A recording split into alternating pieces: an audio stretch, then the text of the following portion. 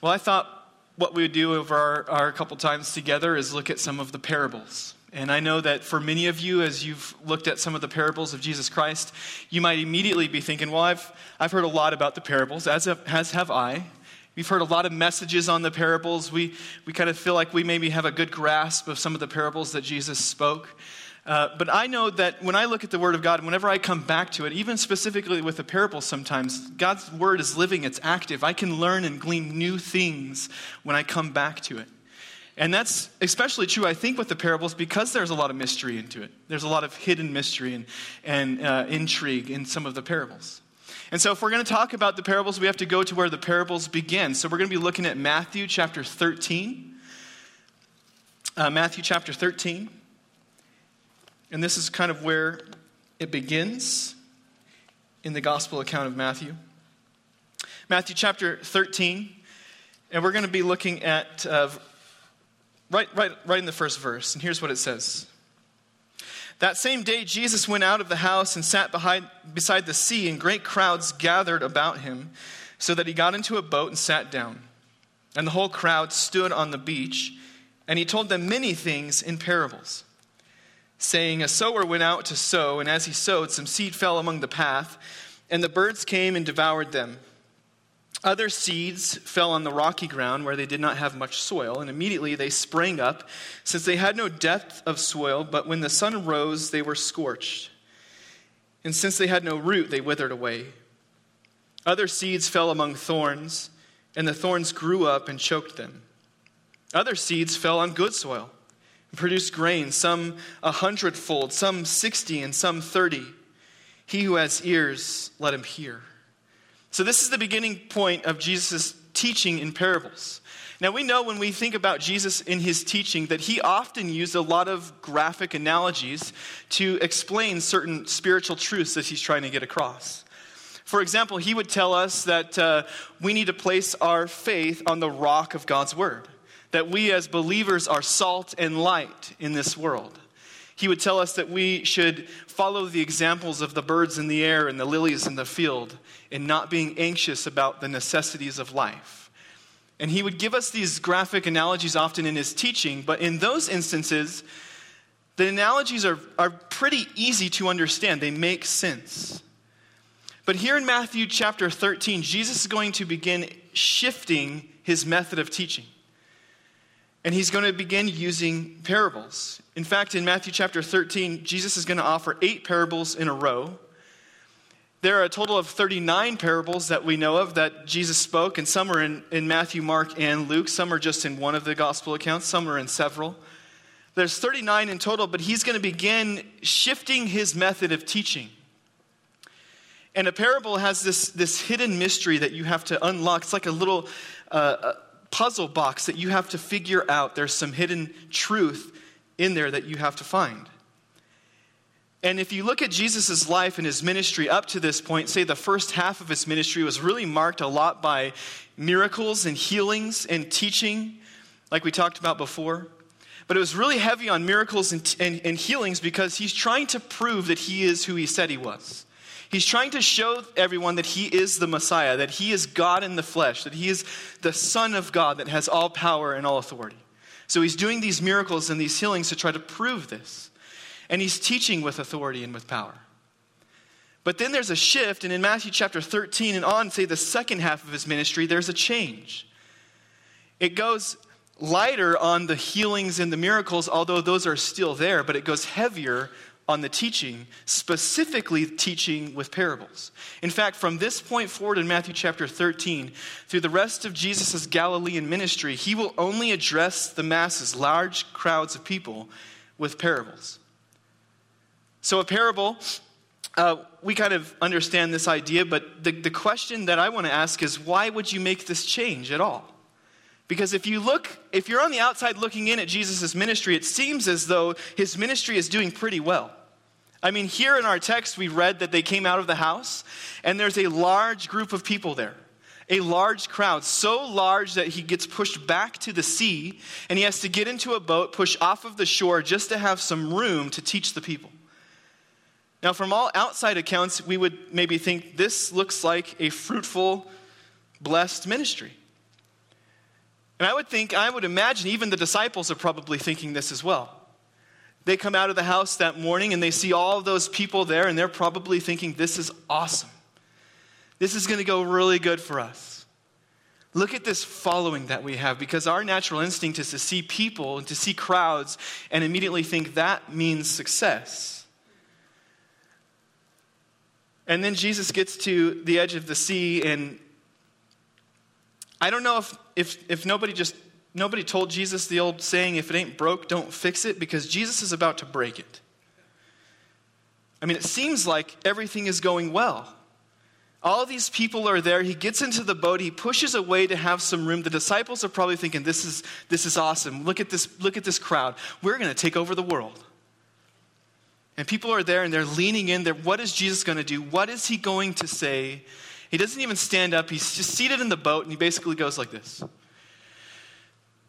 Guy went out and threw some seed, and some seed landed on a path, and the birds ate it. Some landed on a rocky soil, and it just scorched away. Some landed in thorns, and it got choked out. Some landed on good soil, and it produced a crop. You have ears to hear? You should hear. And that's it. And he goes on to tell 7 more parables, but in that moment, that's it. And you've got to imagine the tension that this causes with the crowd that's there. Everybody's there, anxious. What's going to happen? What's he going to do? Maybe he's going to walk on water again. He's out on the boat. Maybe this is going to be part 2 in his wilderness series. The first was a Sermon on the Mount. Maybe this will be the Sermon on the Sea. It's going to be another awesome, lengthy message. And he just tells this vague story. Says, you should hear that. And that's it. The tension that this would have created, even with the disciples. They come to him later and they're basically like, what was that? Why would you do that, Jesus? We had them right where we wanted them. We have this large crowd here. We're trying to conquer the world. This isn't really good strategic public speaking technique. I'm going to be very vague. I'm going to be very short and quick. I'm going to make people really mad and confused, and then I'm going to send them away. That's not how you grow a crowd. But that's what Jesus does here.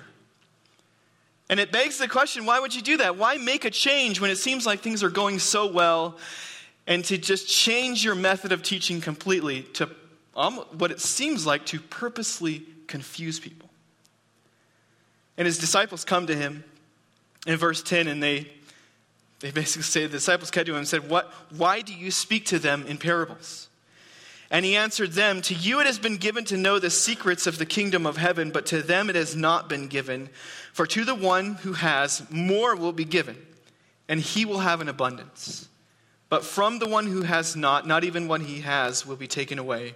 This is why I speak to them in parables. Because seeing they do not see, and hearing they do not hear, nor do they understand. And those verses where Jesus gives his explanation for why he's going to speak in parables are difficult. Because, I don't know if you caught that, but Jesus is basically saying, I'm purposefully going to confuse them. Now, why would Jesus do that? Isn't the goal to get as many people as he can? And I think for us to understand why he's doing that, we have to understand some underlying issues of what's taking place here. And here's what I think is the underlying issue. The people are not receiving him as they ought. He is the Son of God. He is God in the flesh. He is their Messiah, sent by God. He is God himself. And the people are not receiving him as those things. Now, yes, he's doing miracles, he's doing healings, and people aren't necessarily denying the miracles or the healings in and of themselves. How could you? Jesus is walking on water. Well, I can't really write that off. This man was demon-possessed and now he's not. This girl was dead and Jesus visited her and now she's alive.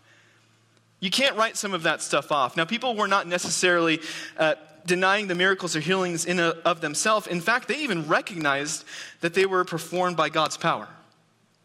How could you not? The problem, however, was that while they recognized a divine source to the miracles, they failed to recognize that Jesus himself was the divine source. that he was God in the flesh, that he has all power, all authority. He is the Son of God, their Messiah. And see, the people are not receiving him as this. Certainly there are some in the crowd that are.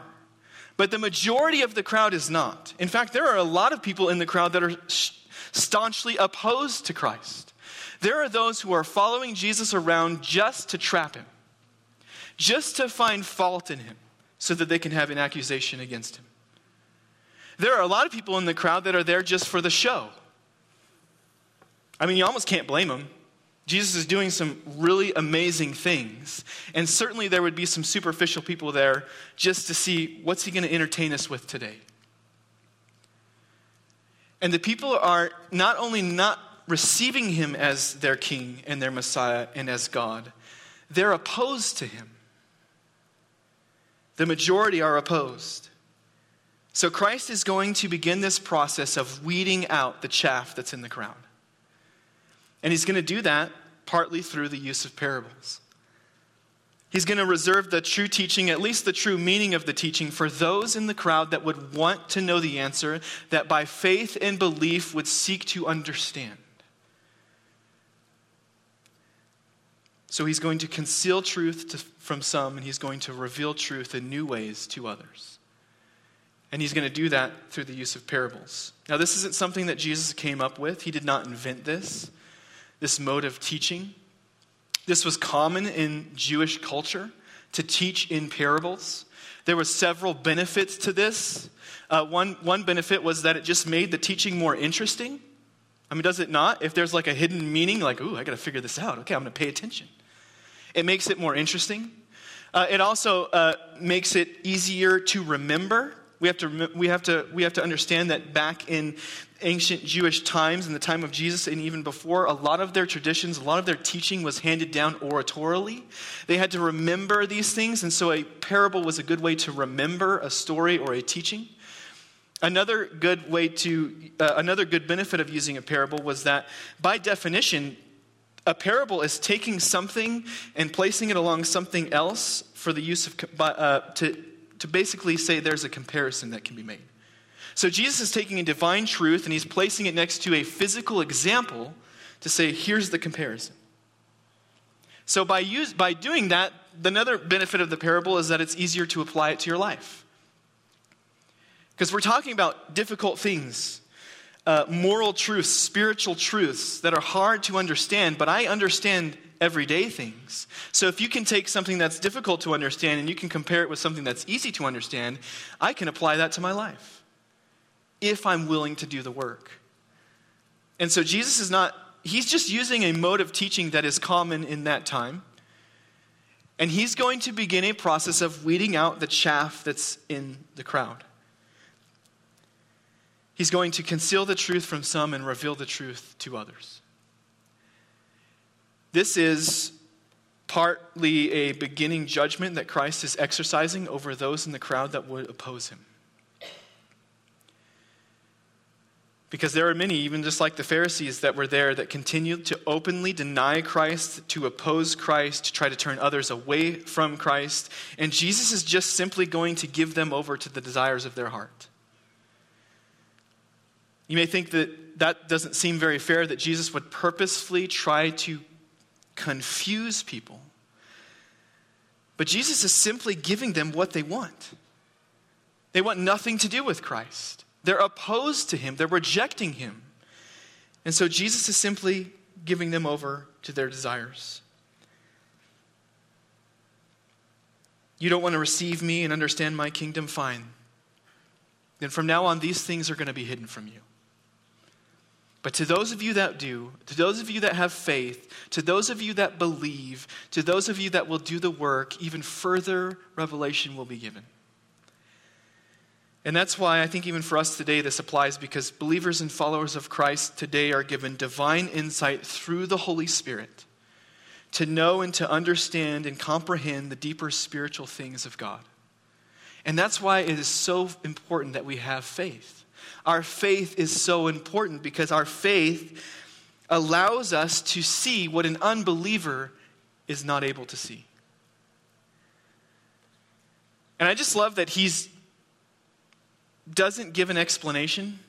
Like, he doesn't stand up in the boat and say, okay, I just want to explain what's about to happen. Some of you are rejecting me, so I'm going to begin teaching really strangely. I'm going to begin using parables. He doesn't do any of that. He just launches into a parable. And what I love about that is he's going to launch into a parable to explain why he's using parables. The parable that he's going to use explains why he needs to use the parable. It's the parable of the sower. And he says basically there's 4 different fields or soils that the seed lands on, right? You got the path, you got the rocky soil, you got the thorny soil, you got the good soil. Those 4 types of soils represent 4 heart attitudes that would receive the seed or the word of God. And some things that we need to make sure we understand about the heart and the seed is that if you think about the soils down to their bare necessity, all 4 soils are the same in that they're dirt. It's dirt that, given the right conditions, can support and grow a crop. And as it relates to the human heart, we know from Romans 8:7, from Ephesians 2:15 and 16, as it relates to the human heart, every human heart by nature, by default, is hostile towards God. Until God, or unless God does something in the human heart, our natural default position is hostility to God. And so all 4 of the soils, all 4 of the hearts are the same in that all naturally reject God, but then we can also see that every heart is also able to be redeemed. Every heart is capable. Jesus said in John 6:37, the one who comes to me, I certainly will not cast out. So every heart is able to be redeemed. And as far as the soils go, we need to understand also that the difference isn't in the seed, it's in the soil. It's not in the word being spoken, it's in how the heart receives the word. It's in the seed, not the soil. And we know that the parable of the soil is not a difficult one to understand. I'm sure as I even read it, you were probably thinking, I get this. This is pretty easy. Well, it's pretty easy because Jesus gave us the answer. Right? He gives us the answer key. In fact, in Matthew chapter 13, you skip to verse 18, the disciples come to Jesus after they say, what was that about? Jesus explains why he does that. Then he says, here's the answer. He says, hear then the parable of the sower. When anyone hears the word of the kingdom and does not understand it, the evil one comes and snatches away what has been sown in his heart. This was what was sown along the path. Now, Jesus here does not identify himself as the sower, but we know from the very next parable, which is the wheat and the tares, or the weeds, the parable of the wheat and the tares, that the one who sows is the Son of Man. We also know from Luke's account that the seed is the word of God that is spoken. So we can put those things together, that Jesus is the sower that sows the word of the kingdom, particularly through salvation by grace through faith. And in a broader sense, we can take this down to us as well. Any believer then who preaches or testifies of the gospel message sows the seed of Christ's words on his behalf. Therefore, this parable applies to really any true presentation of the gospel. So the first soil we come to is the path. It says that this is the soil that's mentioned. The sower goes out, he just scatters seed. He's not too worried about where it's going to land. I mean, he's trying, but some seed undoubtedly is going to fall on the path. There's always a path in the field. The farmer would go down and the people would walk through so you're not trampling over the crop. And naturally, as you walk up and down that, it gets packed down and hard, and some of the seed would fall on the path. And because it's hard and packed down, the seed cannot penetrate through, and it just lays bare on top. And once the farmer gets a safe distance away, the birds of the air will come and they'll snatch it away. And so he says, this is the first type of soil. This is the first type of heart response to the gospel message, is the path. And this is the person's spiritual soil that has been so packed down, so hardened to the things of God, that the spiritual seed cannot penetrate and get in. And Jesus tells us that the birds represent the evil one. This is Satan. So we are to understand then that the one who has completely hardened his heart, who is completely turned off to the things of God, who sees no need for repentance, who has no conviction of sin, no desire for holiness, is opposed to God, this person lacks the covering of God over their life and is exposed to the attack of the enemy. In 2 Corinthians 4:3-4, it says, "And even if our gospel is veiled, it is veiled to those who are perishing. In their case, the god of this world, is Satan, has blinded the minds of the unbelievers to keep them from seeing the light of the gospel of the glory of Christ, who is the image of God." Unbelievers are left exposed to the evil one. And this is by their doing because of the hardness of their heart. The next soil is the rocky soil. So this is the soil that on the top it looks normal. And you've probably experienced this before. I've experienced this even in my own backyard. I remember digging a couple times. It looks good on top, but once you get 6 inches down, you start hitting rocks, right? And it's just a bunch of rocks until your shovel can't even really get in there. It's just rock after rock. You could plant something in there and you could water it and it might grow for a while. But because there's so many rocks, the seed has nowhere to really grasp and nowhere to take root, and it will just come out easily. It'll get scorched. You ever pull weeds out of rocks and how easily they come out as opposed to in the true soil? There's no foundation. There's nothing to grab onto. This is the rocky soil. It looks fine on the top. Jesus says this in verse 20, "As for what was sown on rocky ground, this is the one who hears the word and immediately receives it with joy. Yet he has no root in himself, but endures for a while. And when tribulation and persecution arises on account of the word, immediately he falls away." So immediately he receives it, and immediately it falls away. Just as quick. And unfortunately, I think this is one of the issues that is really happening a lot in our world today. We get a one-sided view of the gospel. And there's this idea that easy believism is the way to go. That a watered-down, diluted gospel will draw people in and it'll get the good crowds. Let's just talk about the love and the grace and the mercy of God. Let's not deal with anything else. And we'll get a bunch of people in here. Because let's face it, it's good news. The gospel is good. It's great news. This is the greatest story ever told in all of human history. That the God of the universe loves us enough to send his own son to die in our place. That he gives us hope. He gives us forgiveness of sin. He gives us a future in eternity with him. This is great news. But it's also not one-sided. There is a cost to following Christ. Your life will be difficult in many regards. There will be persecution. There will be opposition. You will have to give away some things. You will have to battle your sin. You will have to battle your flesh. And listen, whenever we're battling our own selfishness, man, that is a war. That is a fight. And it is not easy, and we know that. And when the gospel is presented to someone and it's only given one side and they receive that, of course they're going to receive that with joy. But the moment any tribulation comes in, or the moment that any amount of doubt, or if they realize in that moment that they have to give something up, wait a minute, I have to do what? I have to defend what? In light of my culture? This is not what I signed up for. And it says, just as quickly as they received it, they fall away. This is why it is so important for us to present the full gospel message. That yes, it's the best news you will ever hear.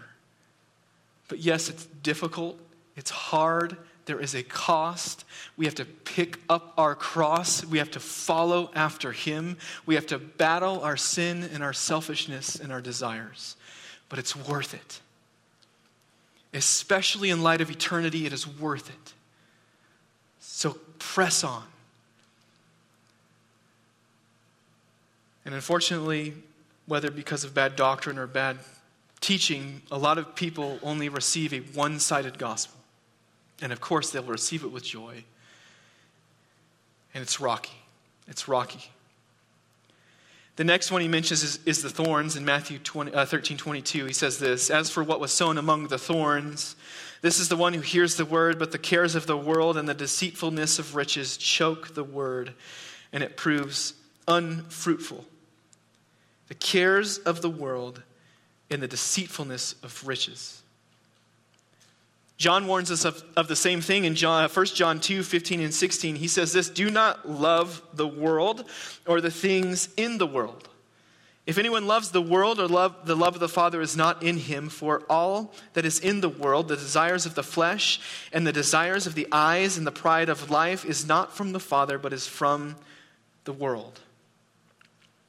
And the reality is that if we are not concerned about sin in our life, if we don't hate evil, if we don't love righteousness, this may give strong evidence that our life is weedy, that it's thorny. And you will eventually discover that your love for the world and your supposed identification with Christ cannot coexist together, and the world will win. The unchecked desire of riches will win. In Matthew 19:23 and 24, Jesus said this to his disciples. He said, "Truly I say to you, only with difficulty will a rich man enter the kingdom of heaven. And again I tell you, it is easier for a camel to go through the eye of a needle than for a rich person to enter the kingdom of God." And we know that money is not the root of all evil. Wherever that got misquoted, we need to set that right. We know that the love of money is the root of all sorts of evils. There's nothing wrong with money or riches if it's checked and balanced. But those things can quickly become thorns in our soil, in our life, that can choke out the gospel. And we know many instances in Scripture. Jesus even dealt with them. You want to follow me? Okay, give it up and come follow me. Oh, I can't do that. That's too much. Thorny ground. The person, the next and the last soil that's mentioned is the good soil. Verse 23. "As for what was sown on good soil, this is the one who hears the word and understands it. He indeed bears fruit and yields in one case 100-fold, in another 60, and in another 30. So the person that is the good soil is not any less sinful than any other soils. They're not more educated or better at anything necessarily. They have the same selfish desires, the same selfish flesh to deal with. So what's different when you look at the four soils? There's a few things that are different. One is faith, belief, and fruit bearing. Those are the differences. The good soil has belief and faith and bears fruit. The only barrier to salvation is unbelief. Anyone, I just read it, Jesus said, "Anyone who comes to me, I will not cast away." But you got to come to Jesus on his terms. The only barrier to salvation is unbelief. And to that person that comes with faith and comes with belief, God honors that humility and opens their spiritual eyes to see and understand the gospel.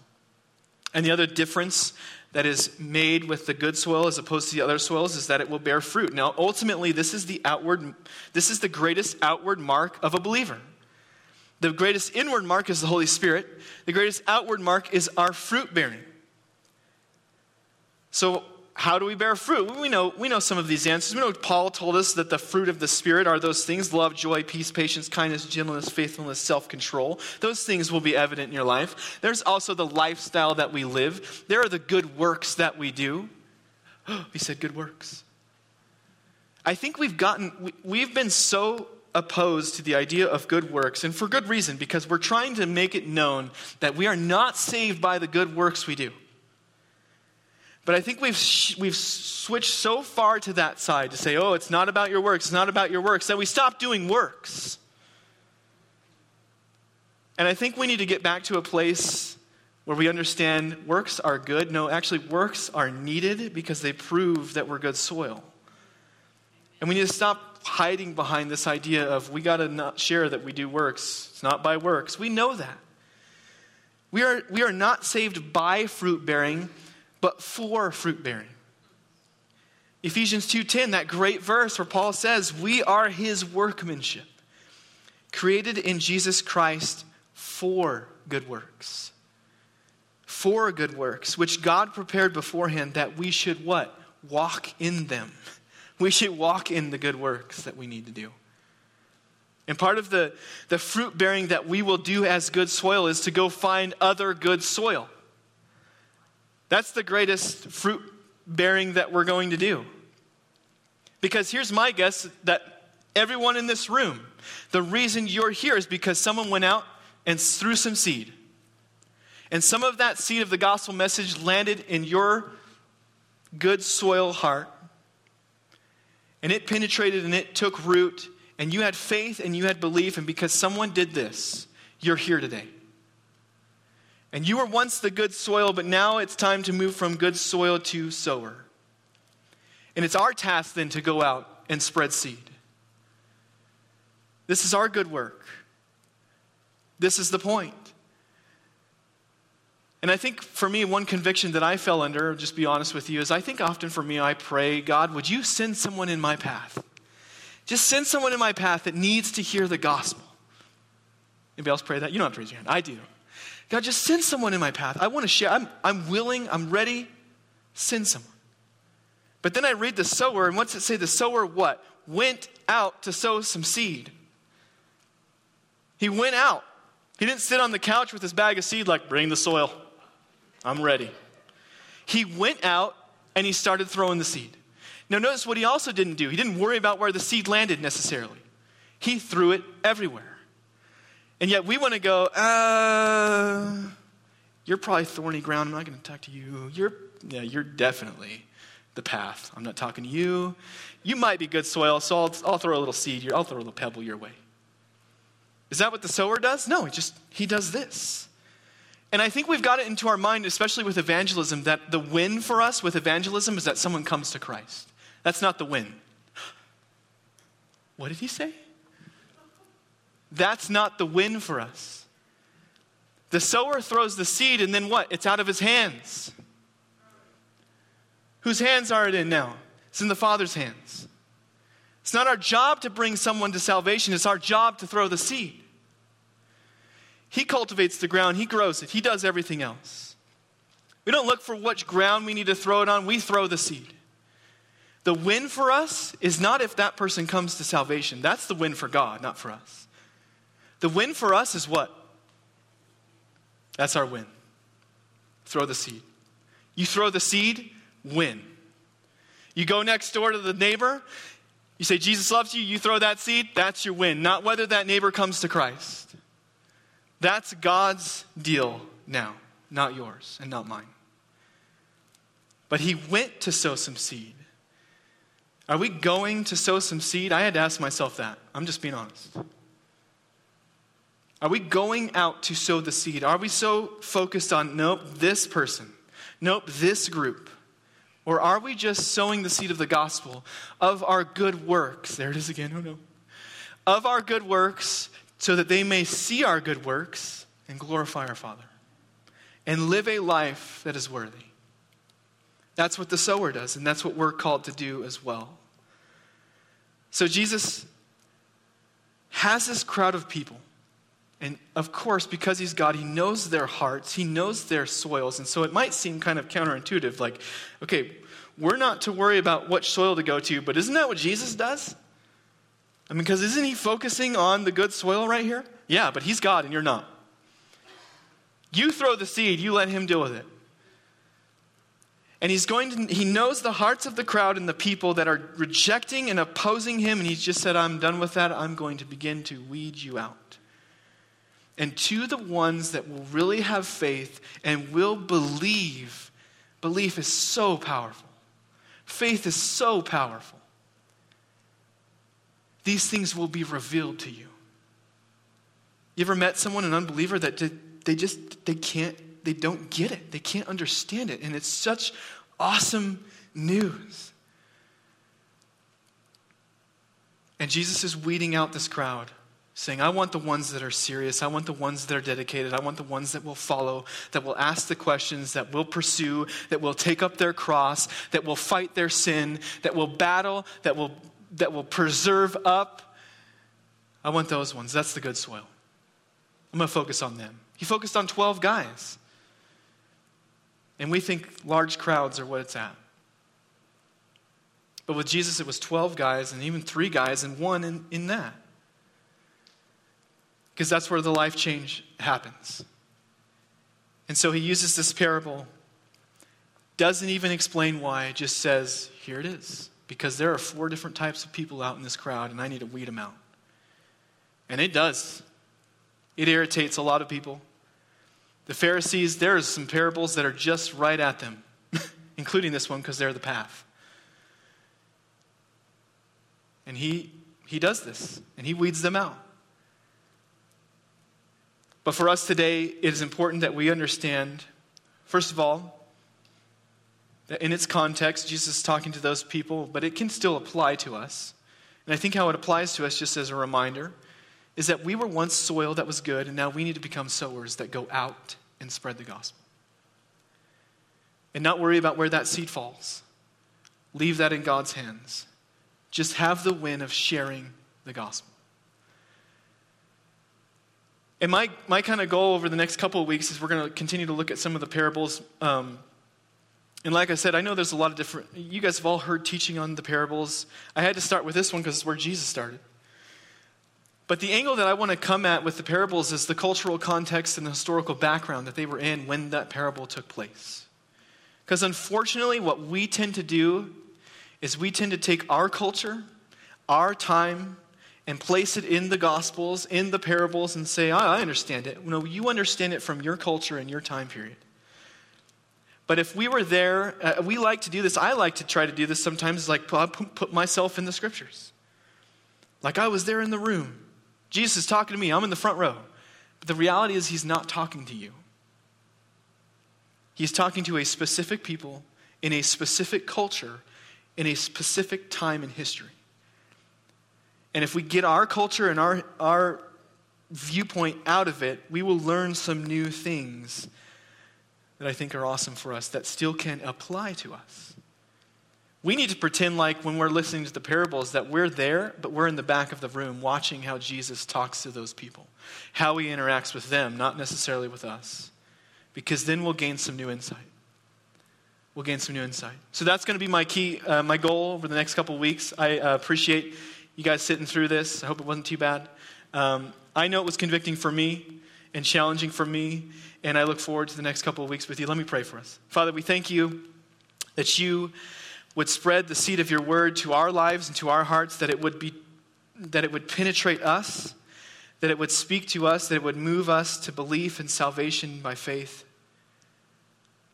Help us to move from soil to sower and to return the favor as someone once did for us. Because it is the greatest news we've ever heard, and we thank you for it. We thank you for the good news of the gospel. We thank you for Jesus Christ. We thank you for what he's done for us, what he continues to do for us, what he will do for us. We want others to experience that. And we want you to be honored, and we want you to be glorified.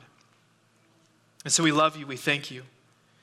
And we lift high your name, the great name of Jesus Christ, in whose name we pray. Amen. Amen. Thank you. You're all dismissed. Thank you.